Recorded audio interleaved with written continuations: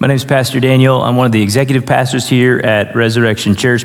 If you filled out one of those cards, the guest card or the I need prayer card, or used an envelope for physical offering, we have boxes around the exits and in the foyer on the way out of here. You can slip those cards in there and we'll pray for you or connect with you if you're new first-time guest.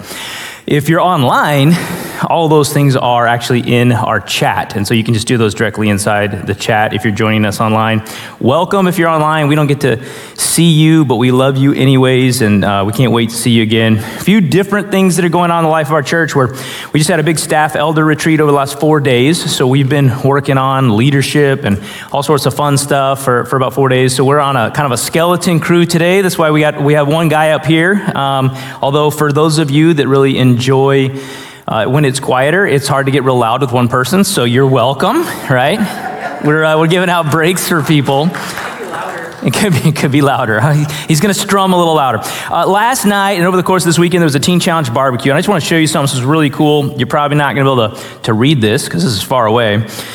This was something that was given to Resurrection Church. It is an award of recognition for the impact that Resurrection Church has had on Teen Challenge this past year.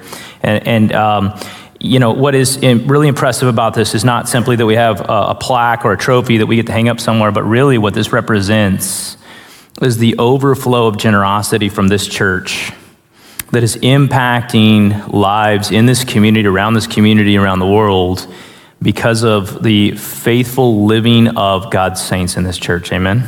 Amen. That's a really big deal.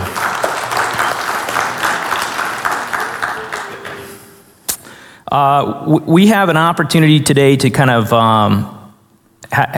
we call these one-offs in our sermon series. It's when we want to align sermon series to certain dates. And next week, we're going to go into the book of Ephesians for 5 weeks. We're actually going to spend 5 weeks really just in chapter 1 because it's really rich. In December, we're going to go into a pretty cool Christmas series all December long that we'll build toward Christmas. We got a candlelight service coming. That's going to be pretty neat. And but today we had an opportunity. Yes, I enjoy candlelight services too. Today we had an opportunity just to do a standalone, and so I really wanted to look at this. I felt like in the life of our church, this was really an opportune time to answer this question, and that is, do I really want to heal? Do I really want to heal? And so what I'm going to do, we're going to spend almost all of our time today in Colossians 3, 1 through 17. So if you're kind of getting ready, you can tab over to Colossians 3. But I want to tell you the story about earlier this year. This was March of this year when I stepped down and I quit my position at Resurrection Church. You probably didn't know that story because that's a very quiet story. So I got to the point of frustration at church. And this came on a Monday after a meeting in which I had more frustration that I felt like enough was enough. Now, none of you are going to be able to relate to this, by the way. Enough was enough. I was frustrated. I was tired. I felt like there were far too many mischaracterizations of me, too many wounds, too much conflict, too much anger, too many hurt people, and a general feeling of hopelessness and isolation. I'd lost confidence in God's work here at the church. I'd lost hope in the future of this church, and I'd lost conviction in my calling to this specific body. So I remember calling Russ and resigning. Russ has been a really good friend and mentor to me for a long time, and he asked me this. This is the wisdom of good friends. He said, "Are you emotional right now?" I said, "Yeah." He said, "We don't make good decisions when we're emotional." And I was like, "No, we don't." He said, "So you really shouldn't make any decisions right now until you spend some time seeking God." So reluctantly, I had to agree. You having these friends, you have to reluctantly agree to the things they say because you know they're true, but you just don't feel like you want to agree. You guys don't have to go through that. All right, it's just me. So to be honest with you, weeks 1 and 2 and 3 of taking time off didn't feel like any progress at all. I mean, I felt a little less emotional, but I didn't feel any less wounded, and I didn't feel any less hurt. And then somewhere between weeks 3 and 4 of taking some time off and seeking the Lord daily, I felt like the Lord began to really speak to me in almost an audible fashion, began to walk me through a process. And it started like this. He said, "Daniel, who's in charge of your life?" That's an easy answer for a believer. You are, God. And he said, "Are you sure?" "Absolutely. With great certainty. You're in charge." He said, "Then why are you leaving?" I said, "Because I can't see a path forward. I can't see a plan that works. I don't see people maturing into holiness and compassion. I can't even get people close to me to give me the benefit of the doubt." And God said, "So you're leaving because you can't see how your efforts and your plans will work out." And you know where this is going. And I was like, "Yeah, that." And then he said this, "Who told you you needed to understand how I work?"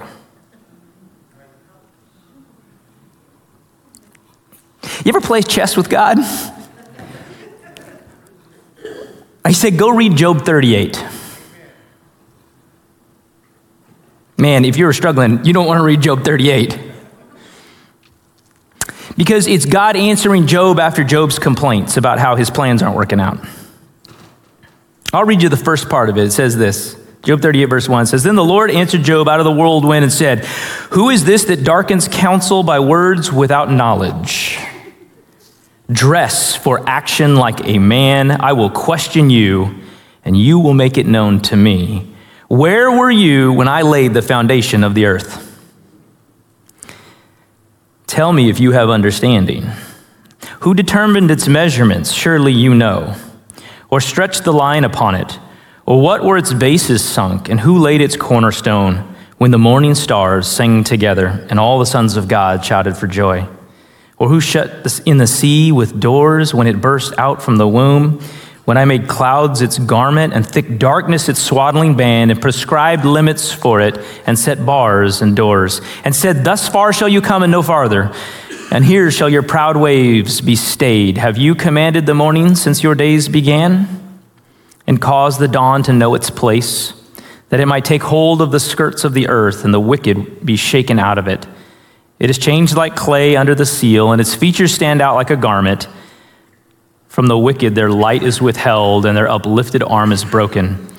Have you entered into the springs of the sea and walked in the recesses of the deep? Have the gates of death been revealed to you? Or have you seen the gates of deep darkness? Have you comprehended the expanse of the earth? Declare if you know all of this. I was just going to stop there. I read all of 38 and then 39 and through the end of the book. And I reread that passage this week, and it just brought me to tears, because how often have I sat in the arrogance of believing in my own power and my own understanding about the things of God? And how shaken has my confidence been when my expectations are not met? And George Mueller would say, faith begins where man's power ends. What God revealed in me first was a lack of real faith in his power and his sovereignty. Now that's a wonderful intellectual enterprise where you can know intellectually that God is in charge. We can look at the Bible and say, absolutely, I intellectually agree, but that doesn't make me any less wounded or any less angry. And that's where I landed about week 3.5 of being away. I'm still wounded. I'm still angry. I still lack real trust in people in various areas of ministry and leadership in this church. It's one thing to know that I was called here. It's another thing entirely to heal and grow in the love of God's people so that I can work alongside everyone. So I knew I was hurting, and I knew that God's will was clear, that I needed to be back here. And the question was then before me, the question that I'm trying to answer today, which is, well, then, do I really want to heal? Or how do I go from hurting to healing? Because there's a difference between simply hurting and then allowing God to actually heal those hurts. No one has come through the last 4 years unscathed. No one. But it's our job to go from hurting to healing. How do we ensure that we aren't taking our wounds and running home or running away with them? How do we process through pain and trials and end up healthier, more tender, more loving, more compassionate, and more God-glorifying in the process? For that matter, how did the early Christians do it? Because if we're honest, they went through far worse trials and tribulations than we've gone through. Their government was 10 times worse than ours. Their cultural and ethnic tensions were far greater than ours. Their economic strains were substantially more overwhelming. Imprisonment, beating, starvation, martyrdom, false teachers, swindlers, people abandoning the faith. How did they deal with that and end up expressing such amazing unity with one another and joy in trials? And I believe that the next steps, the choices that they made, the choices that we get to make as we move toward healing are all found in a passage in Colossians 3, 1 through 17. So we're going to spend our time there. I'm just going to read through this and give you some observations that I believe the Lord gave me in a very timely way. So here we are. Chapter 3, verse 1. If then you have been raised with Christ, so he's speaking to believers, seek the things that are above, where Christ is, seated at the right hand of God. Set your minds on things that are above, not on things that are on earth. If you are a believer, if I am a believer, our job, first and foremost, is to stop focusing on earthly things.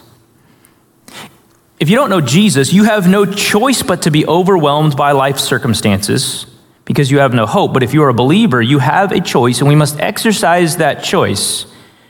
Why would we consistently wake up and set our minds on things above? Well, a lot of reasons, but frankly, a lot of those reasons are reasons of the heart. When I read Colossians 3, 1 through 3, I'm reminded of this hymn. You're going to recognize this. This was written in 1922. O soul, are you weary and troubled? No light in the darkness you see. There's light for a look at the Savior and life more abundant and free. Turn your eyes upon Jesus. Look full in his wonderful face, and the things of earth will grow strangely dim in the light of his glory and grace.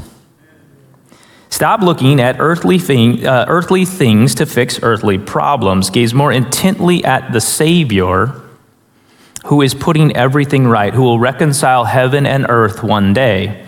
It is your job and my job to set our mind right, even as we're hurting, even as we're trying to figure out what is the anchor point of our faith, to gaze at our Savior more intently. And it has a clarifying effect in our minds and our hearts to begin a process of healing by reminding us what is preeminent, what is most important.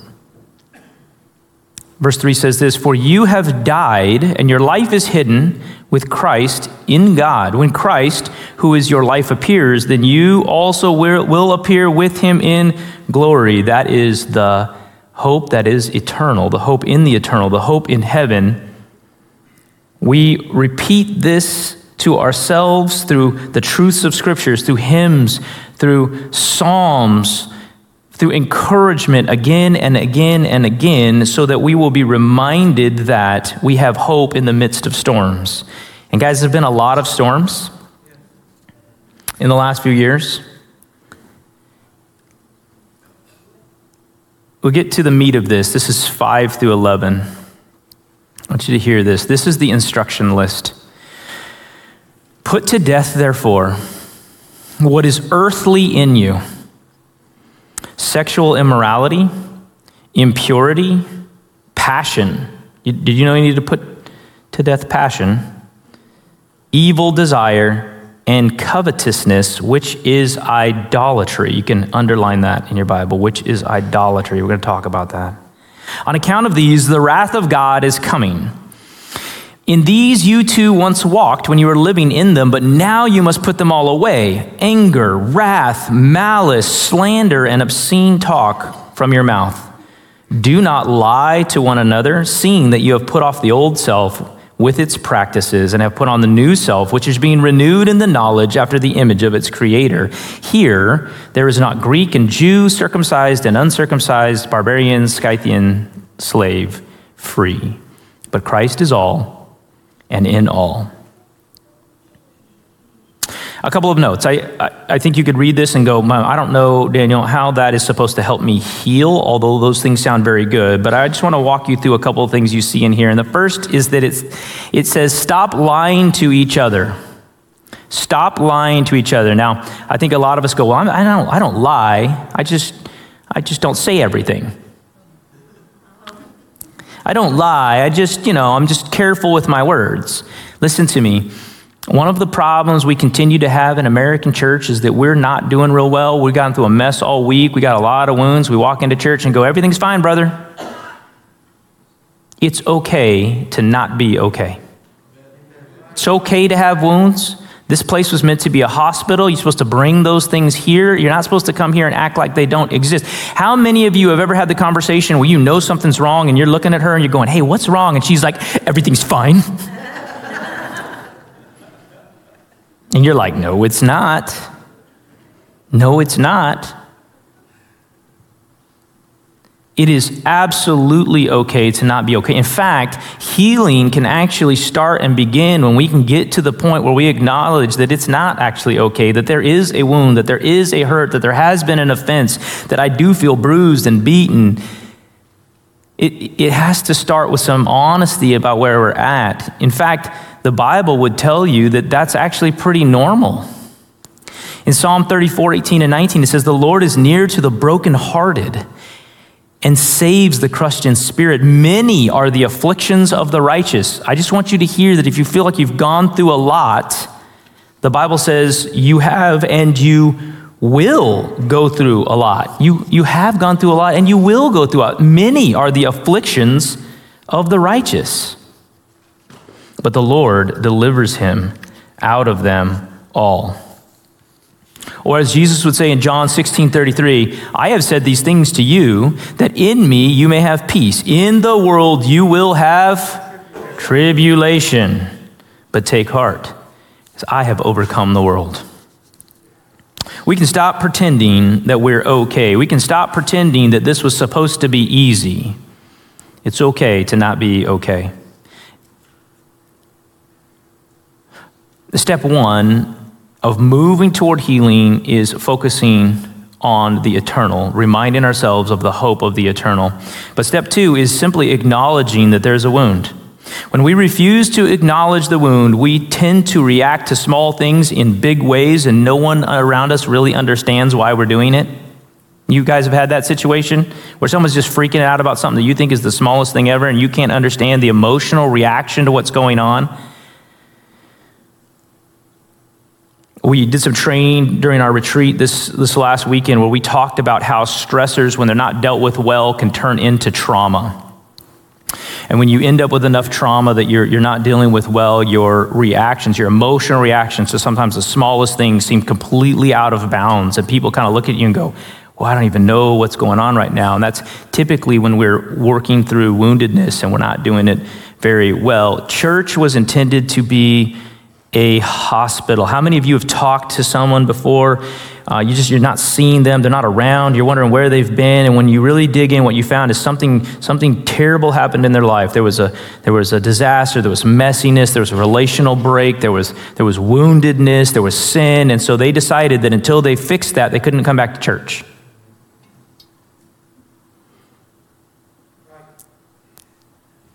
That's not what we're here for. We're not here so that you can get cleaned up and look good and come in and we can all pretend that we're doing really well together.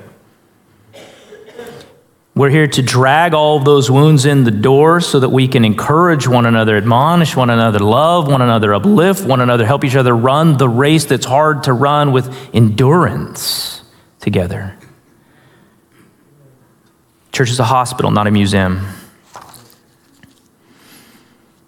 There's a really weird phrase in those verses we just read. We read through these things that we're supposed to put off, and then we get this really interesting thing there. I think it's in verse 5. It says, covetousness, which is idolatry. Now, I sat on that for a little while. Covetousness. When you think about coveting something, this is in the 10th commandment, thou shalt not covet. When you think about coveting something, I don't think any of us think about idolatry necessarily. It's just, it seems like a weird link in these verses. But I sat there for a little while, and I thought about this. To covet something is to have an inordinate desire for something. In fact, an inordinate desire that because its desire grows, at some point it gets reprioritized in our life and it actually begins to take the place of God. It becomes equal or greater than our desire for God. And so when that occurs, when we take that thing that we really desire, that we really want, and we begin to misprioritize that thing that we desire, and it begins to take the place of God in our life, it goes from simply being covetousness to idolatry. We find ourselves sometimes accidentally worshiping something that's not God. Now, I think it's easy to read through this, especially when you're wounded, and think, I'm not doing that. I'm not coveting anything. I don't have an inordinate desire for something that's not of God. But let me just tell you that in the midst of my hurting, in the midst of my wounded, what was revealed in my heart was actually a lot of coveting. And it stopped me from actually moving forward and healing. You see, I wanted my own way more than I wanted God to move.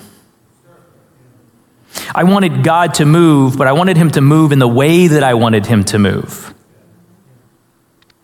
And when I got stuck on this method that God actually has to work this way, and if he doesn't work this way, that I'm not really going to be satisfied, that I'm actually coveting this method or this medium in which I saw God move, not so much God. And when I begin to covet this method or this medium or this style or this feeling instead of actually just God, I'm actually worshiping now an idol that's not God.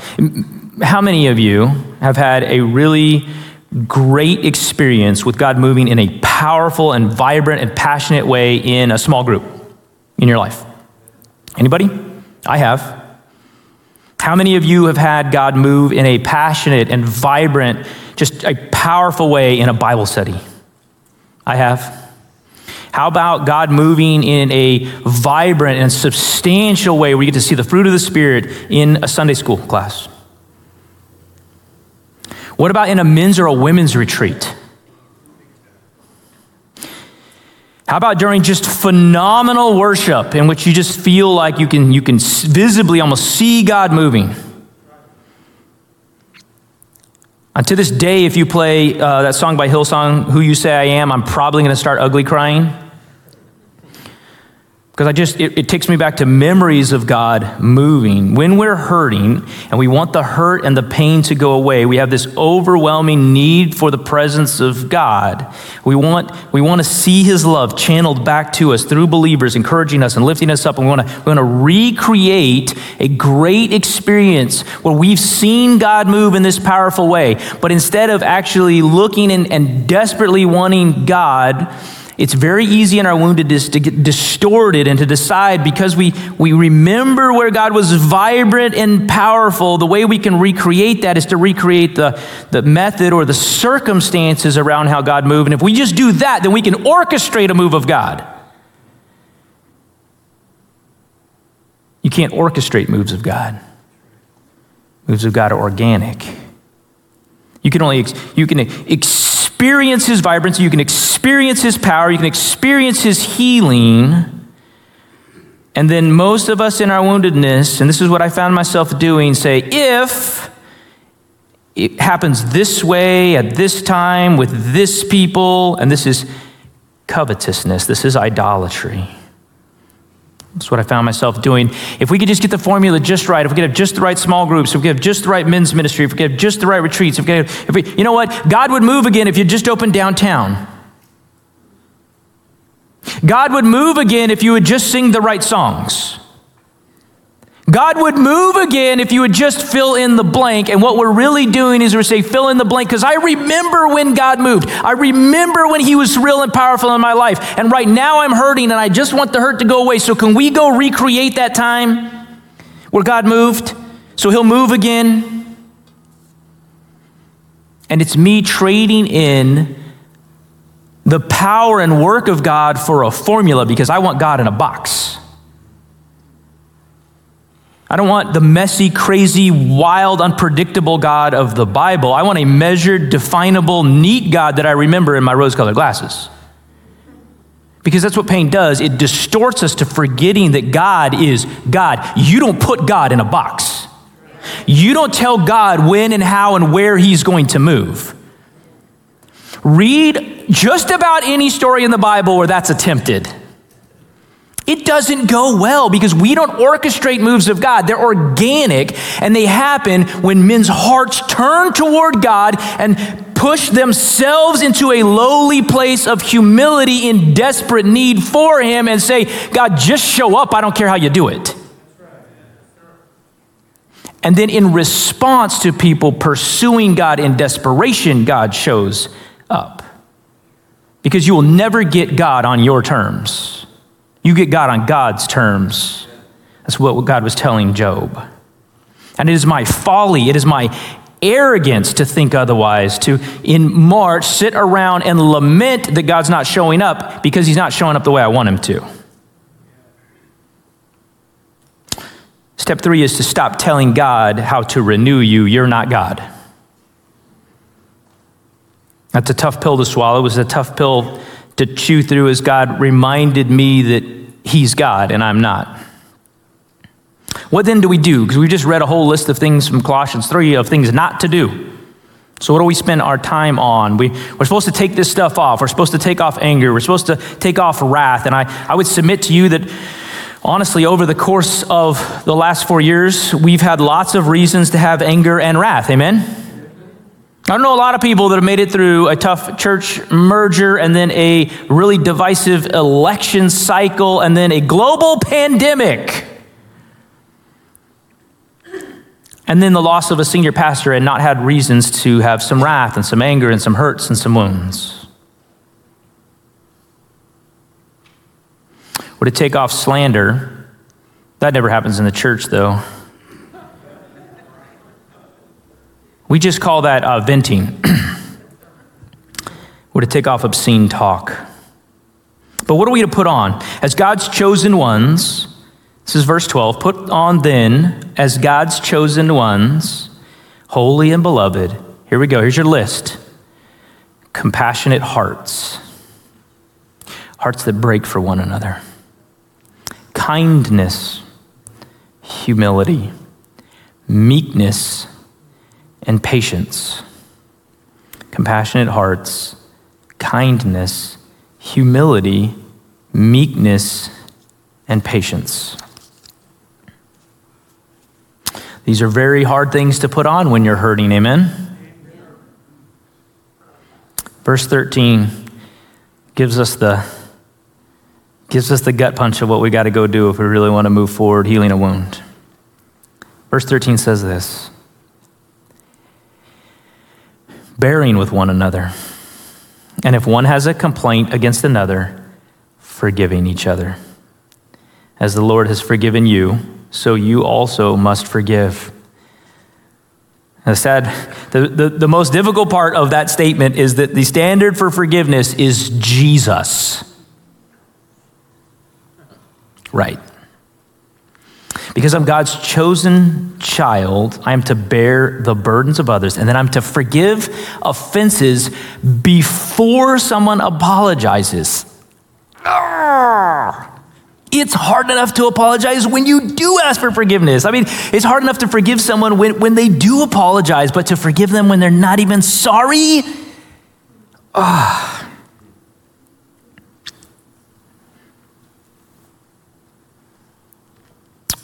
Who do I need to ask forgiveness of? I read this, I'm sitting at home. Who do I need to ask forgiveness of? Who do I need to forgive? Yes. But who do I need to ask forgiveness of?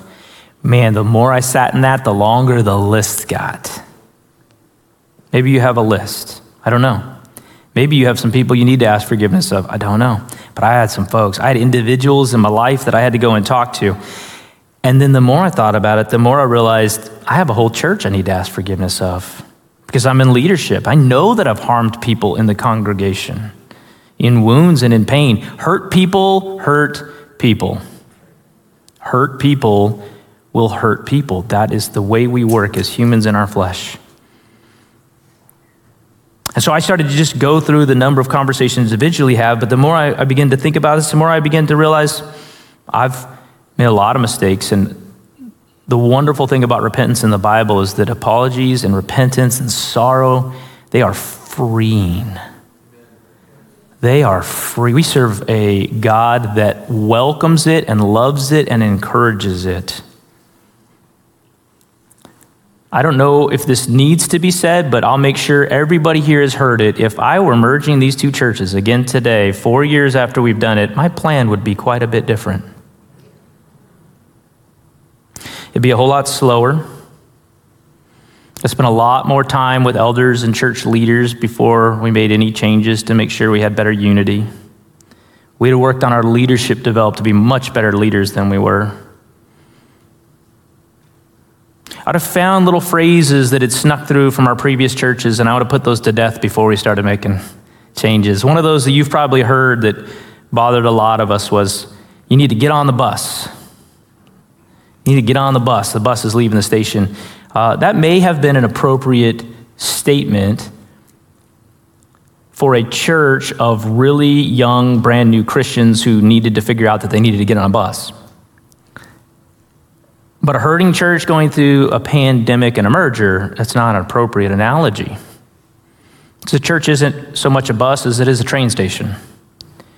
And if you miss the train because it leaves the station because you're wounded and you're late and you're hurting and you're undecided, the great thing about a church and a train station is there's another one coming in about 15 minutes. I would have stopped saying things like, if you don't like the things that are going on, this might not be the church for you. Because that invalidates God's call on your life. Because if I'm honest, I didn't like lots of things that were going on here. And God said, well, I called you here anyways, so suck it up. Okay. I made a lot of messes in the last 4 years, and it's the grace of God that we saw in his providence and in his blessing, the work that he has done in our church in that time. The wonderful thing about the bride of Christ, which is the church, is that God continues to do amazing things through messy churches because there are no not messy churches. If God had to wait for perfect churches to do work, well, it'd be pretty empty, wouldn't it? There's an absolute beauty that the grace of God works through the mess of us. Who needs forgiveness in your life? Who do you need to go and approach and apologize to? Listen to how Paul will wrap up this thought as he comes through forgiving one another in verse 14. And above all these, put on love, which binds everything together in perfect harmony.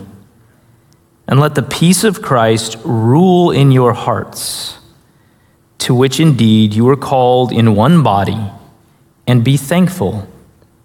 Let the word of Christ dwell in you richly, teaching and admonishing one another in all wisdom, singing psalms and hymns and spiritual songs with thankfulness in your hearts. And whatever you do, in word or deed, do everything in the name of the Lord Jesus, giving thanks to God the Father through him. The call of the church is not only to not be perfect, not only to be this messy place that grants a great deal of forgiveness and bears with the burdens of one another. It's that in the context of how the church is built and how Paul explains what we're to do with one another, it is actually the intention of the church that you would bring in your wounds in through the doors every Sunday morning and actually heal together like one body. You see, it's very difficult to grant forgiveness to someone when you don't see them ever because you're at home trying to heal. It's very difficult to apologize to someone when you have run away with your wound. You're not actually bringing it back. The pews of the church were intended to be the hospital beds in which the healing happened. And in the context of the last 18 months, what I've observed in the life of our church is that as people have realized they have a wound, instead of bringing it in the doors and working on it and granting forgiveness and bearing with each other's burdens and treating this church like hospital beds, we've run off and decided we will hold on to our wound at home. And the thing about a wound when it's not being dealt with, when it's not being cleaned out, cleaning a wound out. If you've ever, where's Elder Kent? He just had one of these. He had Sucky. Remember Sucky? Sucky was this machine that they gave him to help him clean out a wound. The thing about cleaning out a wound when you go to a hospital is it's very painful to clean that wound out. But if you don't clean that wound out, what ends up happening is that maybe some of that immediate pain of cleaning it out, maybe you stave that off, but over time that thing gets infected and it gets worse and it gets worse and it gets worse, and you may lose a limb, right? It can be deadly to take a wound and leave it unaddressed in an ongoing fashion. Instead, the church was intended to be the place where we brought the wounds in the door, not to lash out at each other with them, but to allow them to be healed by the salve that is loving one another. Bind everything together in perfect love. That was the intention of the church. And I've spent the last few weeks running down people that I haven't seen in a long time, asking them what's going on. And most of the answers are, everything's fine. No, it's not. No, it's not. There's a wound. There's a hurt. Something hasn't been dealt with. Don't hide with it. Come heal together. You can hurt alone or you can heal together. This was intended to be a place to heal together as one body. That means things for us individually, and it means things for us corporately. Individually, that means some introspection as we pray through our own hurts and our own hangups and our own lack of forgiveness and our own places where we've been holding on to something, and our own areas where we've been coveting God to work in a specific and certain way, and we're kind of angry at him that he hasn't.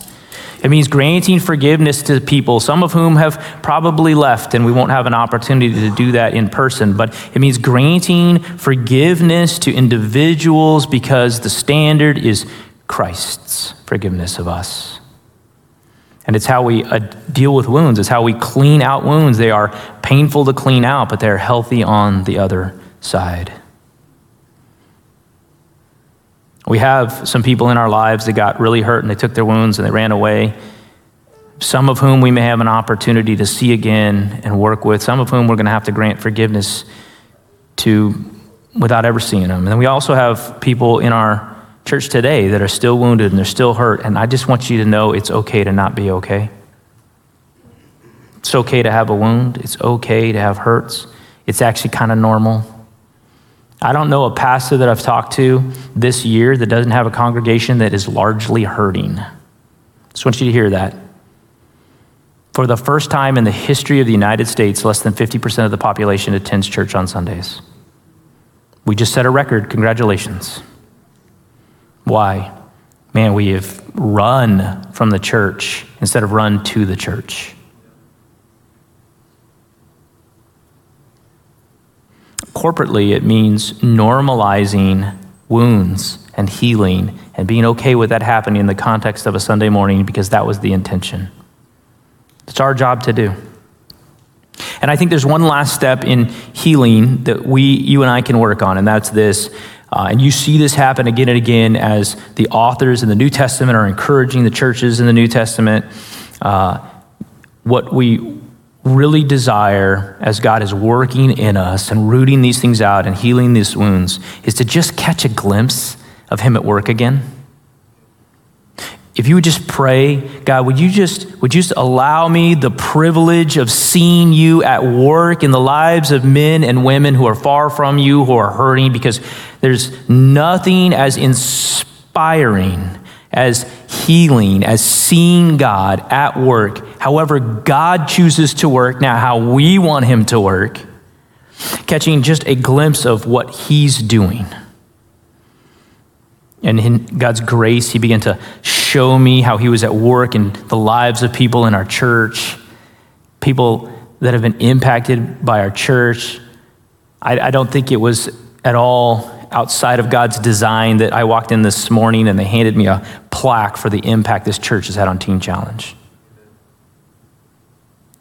To remind us not only of the things eternal, but of the eternal impact, the eternal kingdom work that is happening every single day because of the work of the saints through this church as we submit to the work of the Father, however he would guide us, in whatever way that looks like.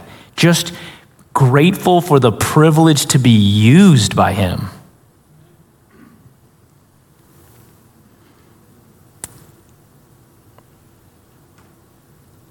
we're going to be working on a campaign that you're going to hear about over the course of the next couple weeks. And it's a way we're going to try to help give you some tools and some guidance to connect with the people in your life that are around you that you're running into that are far from God or that are hurting in this season. Because it's not exclusively church members that are hurting, believe it or not. We're in a culture of isolation right now. There's a lot of hurt. And we're going to spend some time over the course of the next few weeks. You'll see these things coming out in email and in text and on social media where we're going to offer you something you can join in on. They'll give you some guidance on how to connect with people that are really hurting, that are really isolated, that are far from God. That God has granted you influence in their lives. And we want to offer you some ways you might steward that influence for kingdom impact. So you're going to see that. But here's what we're going to do right now. We've got, we're going to have a time of response, just a song that we're going to sing that gives us some opportunity to pray, talk to the Lord, talk about some of the things that we've been through, pray for our church, pray for those here that have been hurt, pray for those that are here today, pray for those that are not here, and pray for the impact that God will have through this church as we move forward. And then we're going to do communion.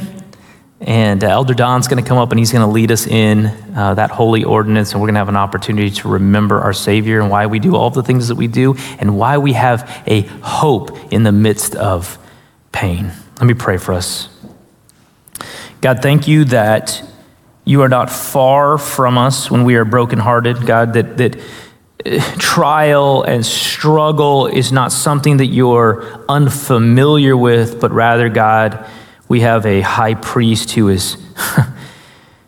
can relate to us, who is familiar with all of the temptations and the struggles and the trials and the tribulation and the struggle of life, God. And you desire to embrace us in the midst of our pain, to love us in the midst of our failure, God. That at the center of Christ's heart is a lowliness, a gentleness to put his arms around us and to love us through our hurts and pains. God, we want to heal in areas where we just feel stuck. We want God to model to an outside hopeless world what it looks like to have a hope so good that there's no choice but to walk in healing and in hope of a future in which you're sitting at the right hand of God and all things have been reconciled. God, help us to grant forgiveness like you've forgiven us. God, help us to apologize and repent. And bind us together, God, in unity, in perfect love, to be a representation of your kingdom here on earth inside these church doors and in our community. In Jesus' name, amen.